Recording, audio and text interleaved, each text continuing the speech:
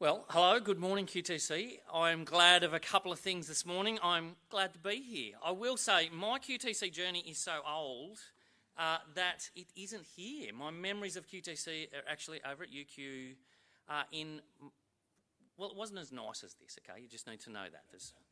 I'm also glad I'm not preaching Hosea. That's fun for me to be in Philippians and being able to choose that. Why don't we pray before we start? Our Heavenly Father, we love that you nourish us through your word. We love that this is good for us. We love that your project working in us, shaping us, redeeming us is underway. And Lord, we thank you for your word, your spirit. We pray that you would do that work now as we look at your word. In your name, Jesus. Amen. Friends, I want you to pretend with me for a moment. I want you to picture yourself in a period drama. And I know you do this. You've read a book, you've seen a TV series, and you are, romanticising yourself in a particular time in history where smallpox and starvation are not major issues, but you transport yourself there. But we're in a Bible college, so I'm going to put a twist on it. You don't just get to choose wherever. You are going to go and battle against your favourite heresy, okay? So like this proper nerd thing right now, isn't it? You're going to be dropped into, you can go early church history if you want. You can trot around North Africa with Augustine if you'd like and do Trinity stuff. You can hang out with the Gregories and do, whatever. Look, Andrew Bain's not here, so I can show how much I've forgotten. What is that? Homoousius, whatever that is, I don't even remember. You can battle that if you want. But we all, there's a part, like we're doing Reformation. You in Reformation church history at the moment? Like that's where we want to be, right? That could be a place we want to be. When I say your favourite heresy, like just to clarify, don't do heretical things, okay? It's interesting to think, when we were there, of course, though, it wasn't as though the heresies were clear and that we just got to dive in and take it on head on. In fact, I think we would find throughout church history, the heresies were far more subtle. They are distortions, things that are twisted, that are true, that you actually just have to deal with. You have to play where they lie. Which brings us to think then that we have heresies in our time, that it's actually historians way down the line when they look back and go, that was a thing that they were dealing with. And I wonder if we don't even actually know that we are pushing against them. Maybe. Here's the thing then, where the church puts its theological sweat is not something we get to determine, we just get it. And it makes us wonder, what is that going to be for us? Now, I'm from the sticks. I'm not going to claim to be on the cutting edge of many things. But I do want to say, after having been out there, I think one of the things that we are going to push against is, it's not the Godhead, it's not who Jesus is. Plenty of room for heresies in that. I actually think it's our temptation to reduce church. I think it's about the body of Christ. That is the thing that is going to...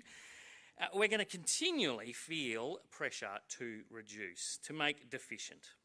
I think we've been so shaped by our time and place, we have lost sight, or we are under the temptation of losing sight what the Bible actually says about defining church, you and me. So basically individualistic and consumerist, we have trouble properly processing what the Bible says about church. I think we wander around in life continually tempted to make our church deficient. We're going to unpack a tiny bit of a letter in the Bible. Letters are written to people. More than that, they are written to churches. And so from this very rich part of Philippians, we're going to get a shape of church, what it looks like. This is good for us to read, to see the collage of the way in which Paul is weaving together the picture for us. It is good for us to see this and be confronted what church is like, who we are called to be in church as a church. So, let's dive in. There are the greetings letter from to those things. I'm sure there's sermons, buckets of sermons on those. But let's get to verse 3. Let's see what Paul says to the Philippians. He starts by saying he is thankful. Every time he thinks of this church and prays, he's filled with something. I've prayed for churches before and I've been filled with anxiety, grief, dutiful obligation. What is Paul filled with? Every time he thinks of them, he prays, thanking God and making his prayer with joy. Call me dark, but that's a nice surprise, right? I want to know why. I want to wade in and see what it is about this church that fills the man, the apostles' thoughts and prayers with joy. So, what is it? Firstly, it is this phrase that he uses, that they are partners in the gospel. He's filled with joy because of their partnership in the gospel from the first day until now. In our church in Gundawindi, we waged war on the word fellowship. In a church that was kind of hounded by cultural Christianity, fellowship became lukewarm cup of tea and a dry biscuit. That was fellowship. But it doesn't get the richness of what is being expressed here, that fellowship is actually, koinonia, partnership, is more than that. It's a commonness. It is a standing shoulder to shoulder with someone, with people, in something that counts. And of course, Paul is saying that he is joyful because of their partnership, not just in anything, but in the gospel. This amazing news that has transformed this church. Before we did our Philippians series in Gundy, we actually started in Acts because we wanted to see what happens when the gospel hits Philippi. What happens when it rolls into town? That this gospel actually has power, it has an effect on that community of people. All of the church, we have a Jesus story. I like to compare it to a tyre. When you get a flat tyre on your bike, it's probably got a tube, so you just pump it up again. You get a flat tyre on your car. If it goes so flat, the bead will be broken. That means the tyre comes away from the rim, and you can pump as much air into that as you like. It'll just rush out again. What you actually need is something explosive. You either need a big gust of air, or you can use lighter fluid, fill it up and light that, and that explosion will get you rolling again. You should YouTube that. It's fun, okay? Humanity is like a tyre with a busted bead. We have lots and lots of things that we try and improve ourselves with, but we need the explosive power of the gospel, right? We need Jesus to get us rolling, not just a flash in a pan, but we need to be set straight and rolling. This is why that church in Philippi, they support Paul in his imprisonment, which could be an embarrassment, but they support him in his defence and confirmation of the gospel. They know this is explosive stuff. They're willing to stand side by side, shoulder to shoulder, and continue that partnership, come what may. Where else would they go? So Paul is joyous that these people are collected by the gospel and affected by the gospel. This explosive moment has done something and continues to do something. And that's the next part we read. Paul is also joyful about this church because of what will continue to happen into the future. They have many more miles to go with Jesus. Paul is confident that God is going to do more in them, that gospel effect will continue. To change the metaphor slightly, not just a tyre, it is like they are rolling along. Their faith is going to snowball. He says in verse 6, I am sure of this, that he who began a good work in you will bring it to completion at the day of Jesus Christ. There's a good work that Jesus has done, and he is going to expand on that all their days. Jesus is not done with us yet. Amen. It's good news. Paul prays for them in verse 9 to 11, and he prays for that snowball effect. Prays that their love would snowball. Prays that their purity and their blamelessness might become more of who they are. Pray that there would be fruit born. Righteousness, the righteousness of Jesus, no less, would continue to be small at first, budding, and then produced. All for the glory of God. That's his prayer. Beautiful prayer. Preachers should avoid big words, okay? We should attack big words, big concepts like wingers taking on front row forwards. We should come at an angle, get our head in the right place, and we should do it like that, okay? But I'm going to say, every now and then, you just get squared up with a front row forward, and sometimes you just tackle it. So in Gundawindi, I said, okay, we're going to do a really big word because it's helpful for us. You tackle it head on. We're going to tackle the word eschatological head on. And so I dared everyone to use it over morning tea. They don't listen to me, but I gave it a go. But the reason I wanted us to do that is because I want that category for us. In terms of growing, in terms of looking to the future, I wanted us to be able to have a last things hope.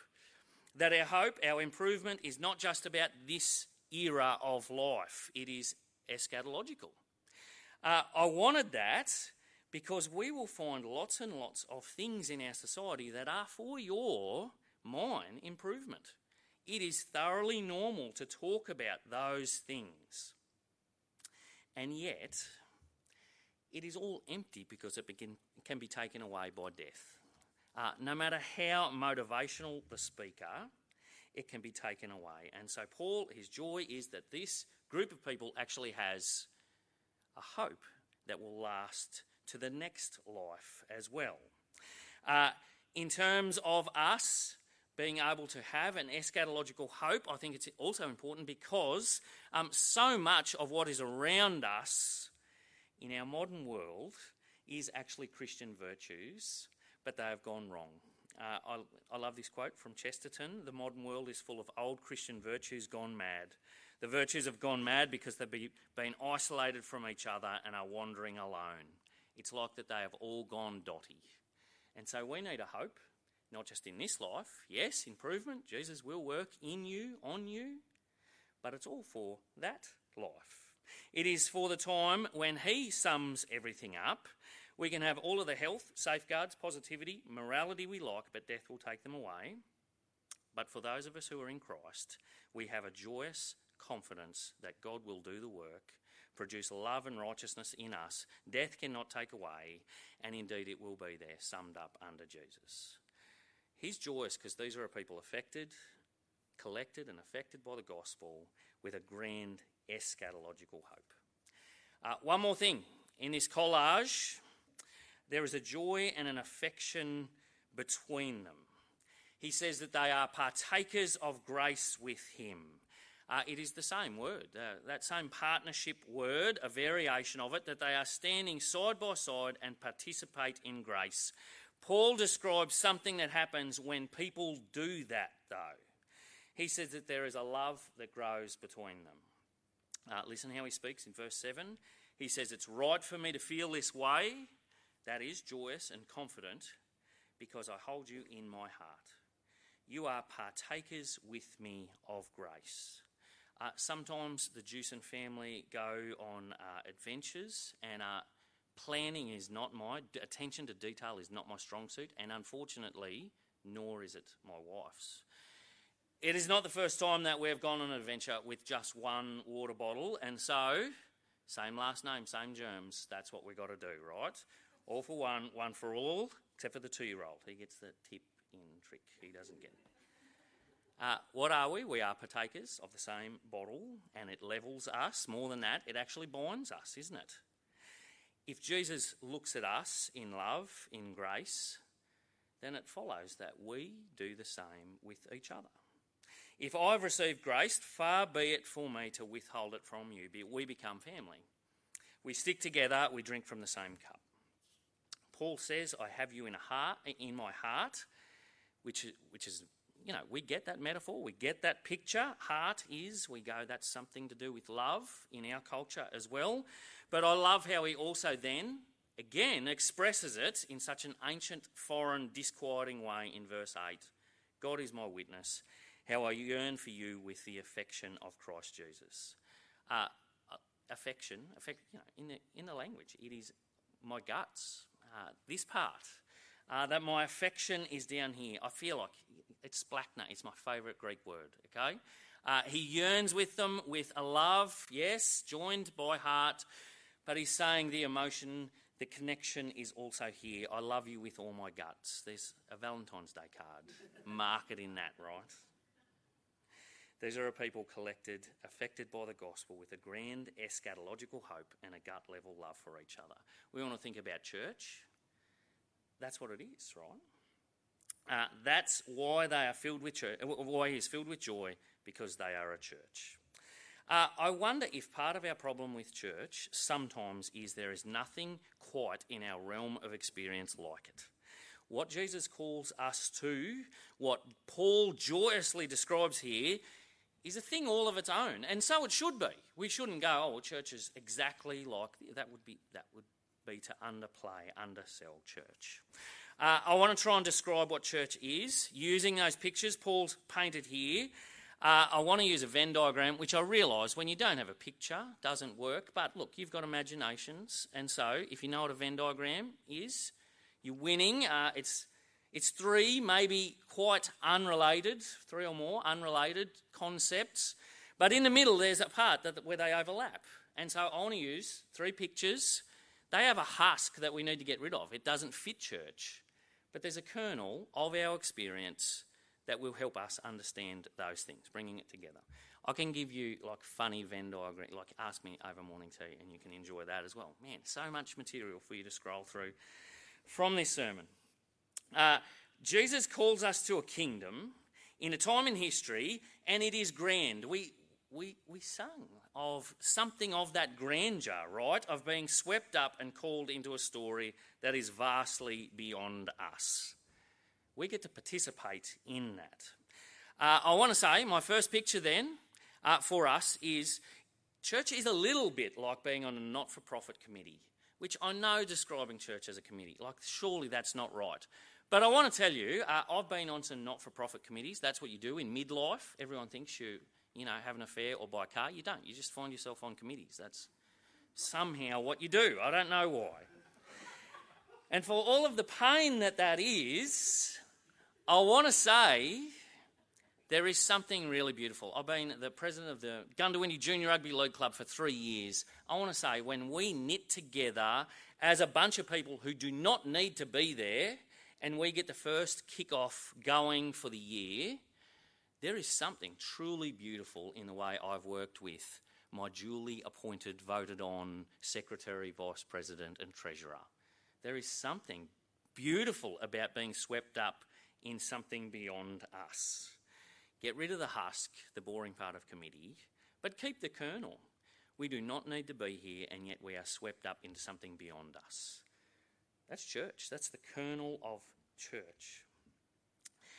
Jesus also calls us to great cost, though, as well, an investment of who we are. It will cost us. And I'm going to go. The second one then is like a business venture. If I said, okay, everyone, we're going to pool our resources and we're going to put an ice skating rink in Gundawindi, okay? So you're going to sell whatever you have, your life savings. You're going to sell your Corolla because someone's got a Corolla, don't they? You're going to sell that and you're going to pool those resources and we're going to invest together. We're going to become business partners in Gundawindi. I'll tell you now, if you do that, no matter how much money you put in there, you're going to be checking the temperatures of Gundawindi. You're going to make sure I'm doing some sort of marketing thing out there. You're going to be interested. And while it's crass to talk about finances being the thing that makes us interested, that might be the husk. There is something of working together for something that costs us in church life.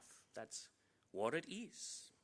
We participate at that level, and this one literally has eternal consequences. One last picture, and I want to say it's a Bible picture, is we are called to be a family. Jesus says, I lay down my life for you, I wash your feet, do the same for each other, forgive, be honest. It's something about our own family units that is actually small compared with the love we are meant to have for each other. So overlapping pictures, strange committee, invested, and a family love for each other. There is something about the immensity of loving your church family that dwarfs even your own nuclear family. And so this thing of church is something else, isn't it? I want to say the husk of family is that we do have an eschatological hope. If I said I've got a grand goal for my family, that we're going to end world hunger, you would say, Brad, that's like just teach your kids to ride bikes. Don't. And so we are meant to love like that, though. This thing called church. These people, us, collected, affected by the gospel, grand eschatological hope, a gut-level love for each other, overlapping together. You would say, Brad, this has been hard work. And yeah, sure, it probably has been. But I want to also say, if we are to understand the heresies, the way in which the biblical view of things is faded, distorted in our time, I think it will be hard work. I think I want to encourage you to indeed do the hard work of looking at the Bible and seeing the way in which God knits together his people, the way in which he invites you to invest and live and be together, to love. I invite you to understand the nuance of that and tackle that. I think we want a slogan, we want something that's simple, but it's not. I also want you to be imaginative. Not imaginative as in you've got to come up with a new way of doing church, but imaginative going, I am and I exist in a people that are consumeristic, individualistic. How do we actually cut against that in a way in which we join together, invest together, love together? I want to pray for you that indeed we'd be able to do that, and all over Queensland, Australia, the world. Let's pray. Our Heavenly Father, we indeed thank you for the way in which we are called to be followers of Jesus, the way in which that affects us individualistically. That is good and right. But Lord, it also affects us in the way we relate to each other. I pray, please, Lord, for us, that we would be in churches that induce joy, that we would be a part of churches that indeed shoulder to shoulder partner together, that champion and live and enjoy the gospel, and Lord, indeed, churches that love each other like family. Please, would you be doing that work in us? In your name, amen. This recording of QTC Chapel is made possible with the support of our generous financial partners. If you have found this podcast helpful and encouraging, would you please consider partnering with us? For details on how to do this, visit www.qtc.edu.au and click on Support QTC.